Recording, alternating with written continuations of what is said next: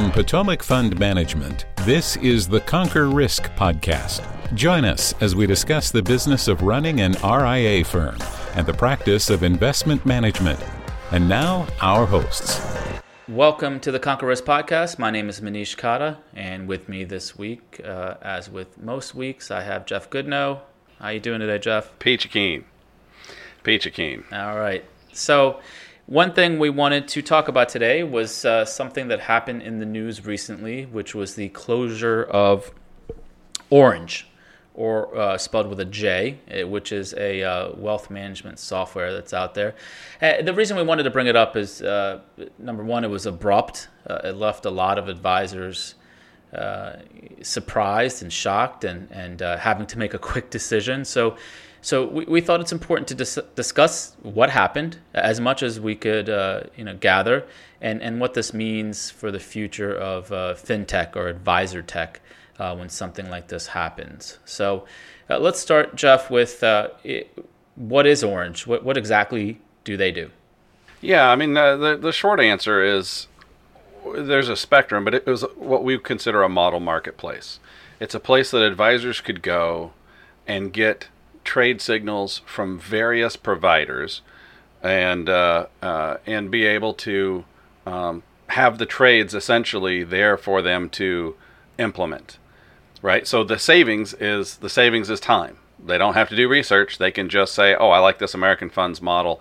Let me go ahead and grab this and initiate the trades. Now, there's a spectrum. And I think they were on the cool part was I think their software was pretty cool. I think they were on the better end or the higher end of the model marketplaces, some of them that I've seen. And so they offered a lot of tools with that, but still it's a model marketplace. They offered signals and you go from there. Well, yeah, so traditionally the model marketplaces are delivered as part of another tool, right? Whether it's Orion Communities or Riskalyze or whatever it may be.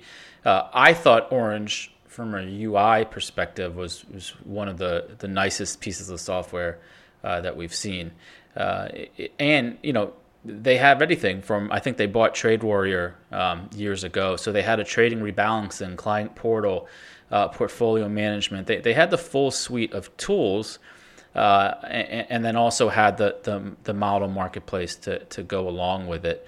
But yeah, we talked about this earlier where it's like you have your standalone model marketplaces where you just subscribe, and then as you go up the spectrum, you have some that are more full service like this was. Yeah, and they seem to have, I would say they had a broad, they had a lot of models.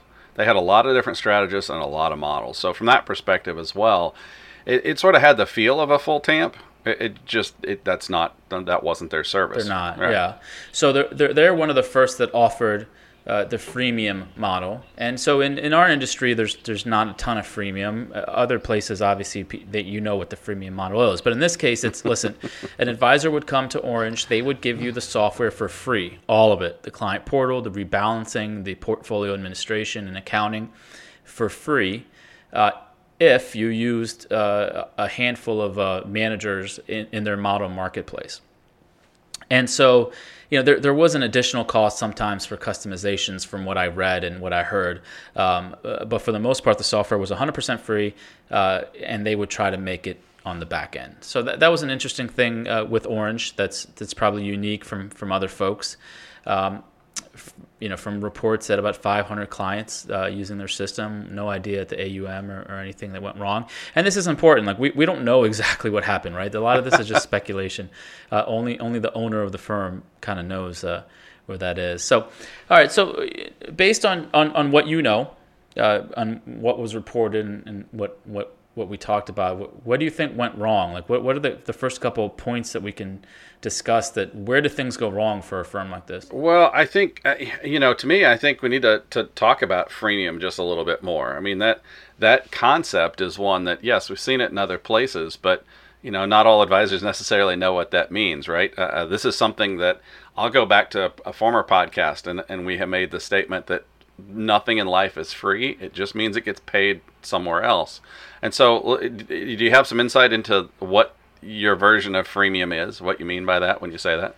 Yeah, well, we have insight because we tried to get on the model marketplace, and they gave us the paperwork, and we were about to get on and pay the launch fee, and so good timing. It saved us a couple bucks, but from what we can gather, they were charging the manager 6 basis points in the marketplace, and so the thought process from this freemium model is we offer the software for free. If they use these 20 managers, which I assume they're going to push hard because they have to get paid, you get 6 basis points from the manager. And that sounds great on paper, but you have to scale really, really fast. Software development is not cheap. So if your only claim to fame is 6 basis points of a back-end rev share fee, you got to push the scale button real quick. Yeah, absolutely. And that lends itself to one of the issues that I have, which is, I don't think they, for lack of a better phrase, I don't think they had great adoption. I mean, that scale, which is another way to say it, right? Low adoption. It's, in my experience at 25 whatever years, advisors, this really speaks to the whole signal selling mantra as much as it does Oranj specifically. But I think there's a little bit of a struggle bus when it comes to advisors who are going to get signals from somebody are really doing so to save themselves a little bit of time on the research. But they still have to have all of the trade capability, even if it's using their that new system. They have to monitor the trades, watch the trades. They have to implement the trades. They have to make that final decision. If they go on vacation, nobody's going to do a trade unless they have some process set up. And so I think what ends up happening is a lot of advisors that are in the position to be able to use something like an Oranj, well, they're already used to doing all their own stuff anyway. So I don't know whether that's really as big of a draw as what some model marketplaces think there is. So I don't know if that makes sense, right? Yeah, I mean, I think a model marketplace and for the end user is a glorified newsletter. Pretty much. You're subscribing to get signals, and there's nothing wrong with that. There's people that use that and need that. But on the back end, if you're a firm trying to scale a model marketplace, you have to have some other avenues to charge. Because to your point, we've been on record over and over. If you have the infrastructure in place to trade, bill, do the due diligence, and all the compliance needed, you likely also have the infrastructure to manage your own models. Are you really going to subscribe to, models from Invesco and American funds at that point? Probably not. And that's what we've seen, at least, right? The adoption has been very low, and this is what we think the reason is. Yeah, and I think it also speaks to sort of the marketing of the advisor's office that is going to be a potential candidate for a model marketplace.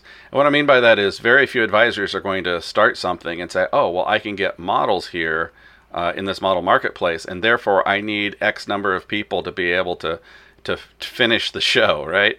Instead, it's usually the candidates are the folks that already have been doing it themselves for 15 or 20 years, and they have all those things in place, and they've been doing all the research. And so, again, it goes back to, are they really willing to give that up? And here's one of my concerns.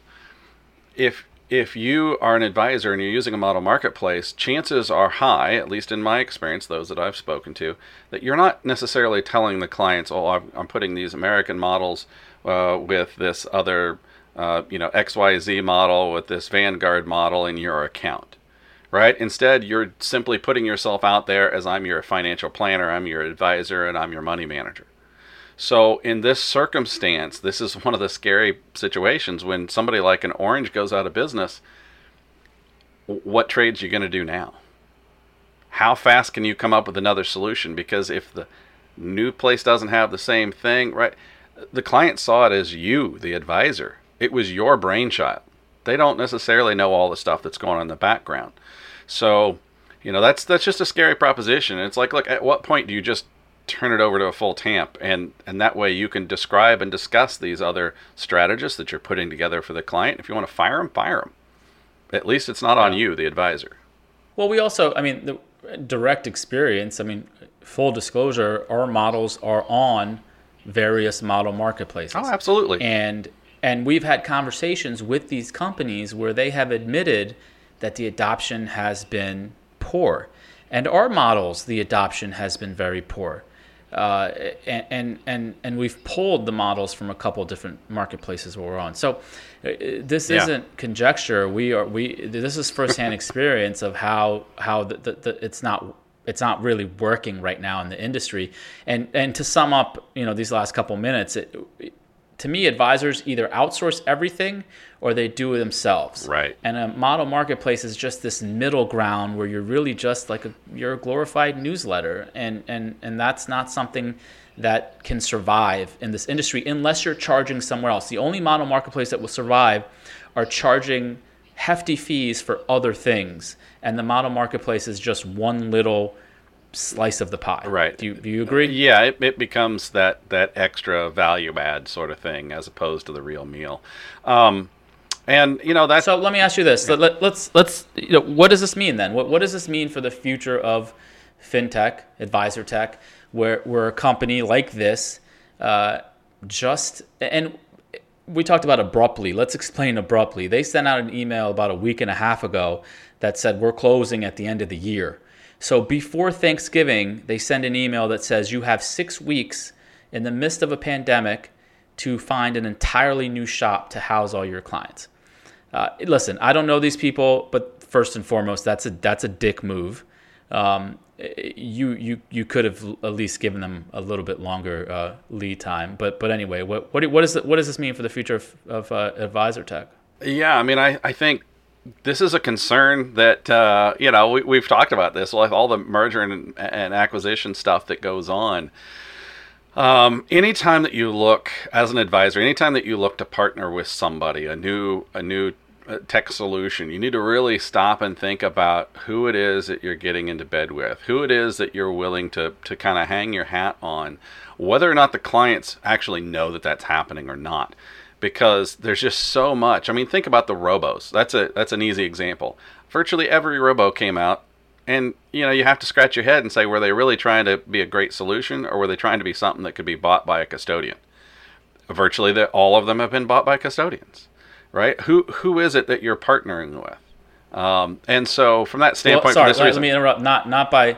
They haven't been bought by custodians. They've been bought by asset managers for the most part. Well, yeah, but in those cases, we've seen financial planning things have been bought by different groups. So, look, it doesn't mean that it's bad though. That's the thing. Sometimes it's a good thing, but the end result is you have to understand: are you trying to partner with somebody, some new tech solution that looks really cool? Is it really there to be a long-term financial solution for you and your business? Or from that other company's perspective, are they trying to create something that might get sold? And that's why you called it a dick move. I mean, I think this is important. This guy didn't sell I don't know why. I mean, maybe there wasn't enough volume. That was in one report. You were in an article talking about this very thing. Remember the TD Vail Village? They had the Tech Village. And I remember you and I would walk through that and talk to advisors, and they'd be super excited about all these different new companies coming out. I wonder if you go back and look at the Vail Village 5 years ago, how many of those companies are even around, right? To your point, is this tech company, are they created themselves? Are you their test case? Do they just want to sell, get bought? What's the end goal? And sometimes you don't know, right? Sometimes it's a new technology and you have to take a shot. But you probably shouldn't put all your business with something that may not have a future. Or they're so cheap and free that there's a reason behind it, right? You can't operate a business like that. You have to get paid one way or the other. And yes, I wrote an article, a piece of contributed content for wealth management about an all-in-one solution, and I got some kind of anger thrown at me, especially from tech companies who are smaller. I won't name names, but I think some feathers were ruffled because I do think that 10 years from now, 15 years from now, you'll have your handful of folks, and that's it, because the smaller folks just aren't able to put enough money back into the product. I think larger firms that integrate with smaller folks are only doing it to either appease some folks or eventually buy those people out. And And yeah, I think advisors, if you're thinking about the long-term value of your business, you're better off associating with an all-in-one solution and just getting 80% of it than trying to piece together these parts, of which some parts will just go out of business or get purchased. Right? Yeah, another way to think about this is if you're getting ready to partner with somebody, ask the question: how big do they have to be for that to function, for that to survive, right? So think about this: if you were going to partner with Oranj when they first got started, so Oranj, how many advisors do you need? How many assets do you need for this to be a viable long-term solution, right? I mean, will they give you an answer? I don't know, but sometimes the question is worth seeing how a company responds. It's food for thought. Yeah, absolutely. Right. You should. And I remember there was a blog post written about this that you and I discussed where the advisor talked about believing in the future business model of the fintech companies you choose. So if you're going to go out there and choose a Riskalyze and an Orion, do you believe in their path forward? Do they have the wherewithal to grow their business? If not, you may be stuck with a smaller company that just not going to survive. Or 8 weeks to find a new home. Correct. So I think this is a wake up call for in this space.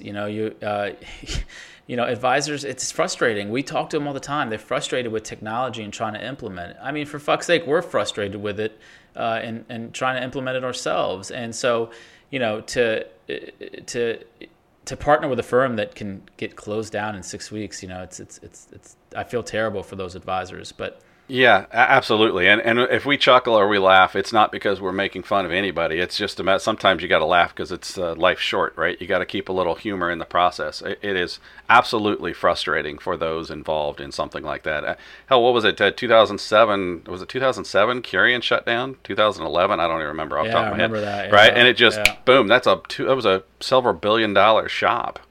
I mean, sometimes these things happen, and you just sort of shake your head, like, what's going on? But anyway, any other conclusions, Manish, from this? No, we'll see. We'll see what happens. Full disclosure again, we are actively marketing to Oranj users. There's no point in hiding behind that. We feel like we have a solution that can help. Obviously, it's more of a TAMP. So if those advisors, I think there'll be some shakeout. Some people will find another software solution and move on. Some people will say, screw this, I don't have enough time, let me outsource to a TAMP. And we'll see how everyone scatters. It'll be interesting. We ran some Google ads, and I saw some of the other people running that, like Riskalyze and Altruist and Robust Wealth, some custodians in there. So there's clearly some people, putting their best foot forward to compete for the business. So it'll be interesting. We'll check back in maybe in January and February and see what happened to everyone. Yeah, I mean, we don't know. Maybe nobody wants to take that step forward. I mean, if you think about it, if they're driving down the middle of the highway with a model marketplace with a TAMP on one side and a DIY on the other, they may all just go right back to where they started, which is doing it themselves. But we'll see. There's a big difference, and we've got another podcast. What was it, season 10, I think? Or no, excuse me, season 3, episode 10. Wow, God, have we been doing it that long? It's painful. No, I'm kidding. Season 3, episode 10 was TAMP versus model marketplace, and we really dive into the differences and so forth. So, you got any recommendation for this week? I don't. Actually, what do you got? Well, I tell you what, we saw a movie. Kim and I called actually some family the other night. We were thinking, okay, we want to watch a movie. Help us shortcut it. We got some movie freaks in our family. So the new movie that came out was Knives Out. It's been out for a while. Okay, this isn't anything new. But Daniel Craig, one of my favorite actors, was in it. And, so, okay, I knew exactly what it was. Just we'd never taken time to watch it. It was pretty stinking cool. So if you like Clue, right? Whether it be playing the game Clue or watching Clue the movie, that was a long time ago, you will dig this movie. It's one of those that just makes you think, makes you pay attention, definitely got some twists. So anyway, I think we watched it on Prime, but it's out in a lot of places. So yeah, well, we're watching. I mean, I'm not going to recommend it because I'm losing interest in it, but the first season was at least good, and we're watching Designated Survivor on Netflix. It's kind of a rip-off of 24. I think that was the name of it. Anyway, it's like I'm losing interest because it's one of those shows where the last 10 minutes they do something really interesting to make you hit next episode. But it's just like moving in a circular fashion now with, the plot twist. So I watched all of those a couple years ago, and I actually enjoyed the thing. It was one of them I was disappointed when they stopped. Right? All these shows, you think about it, all these shows at some point come to an end, and very rarely do they come to an end because they've summed it all up and the issue is done. Usually it's just they don't come back. Yeah. So. I'm over it. I mean, it's a half-ass recommendation if you want to go watch it. But all right, cool. That's all I have, man. All right. On that note, we're out. And if anybody wants to reach us, just go to PotomacFund.com and click on Contact to Connect. And subscribe to our YouTube channel. We need some more subscribers. There you go. Subscribe to YouTube. We've got to do that. Let's anyway. All right. Thanks. We're out. All opinions expressed by podcast guests are solely their own and do not reflect the opinions of Potomac Fund Management. This podcast is for informational purposes only and should not be relied upon for investment decisions. Clients of Potomac Fund Management may maintain positions in securities discussed in this podcast.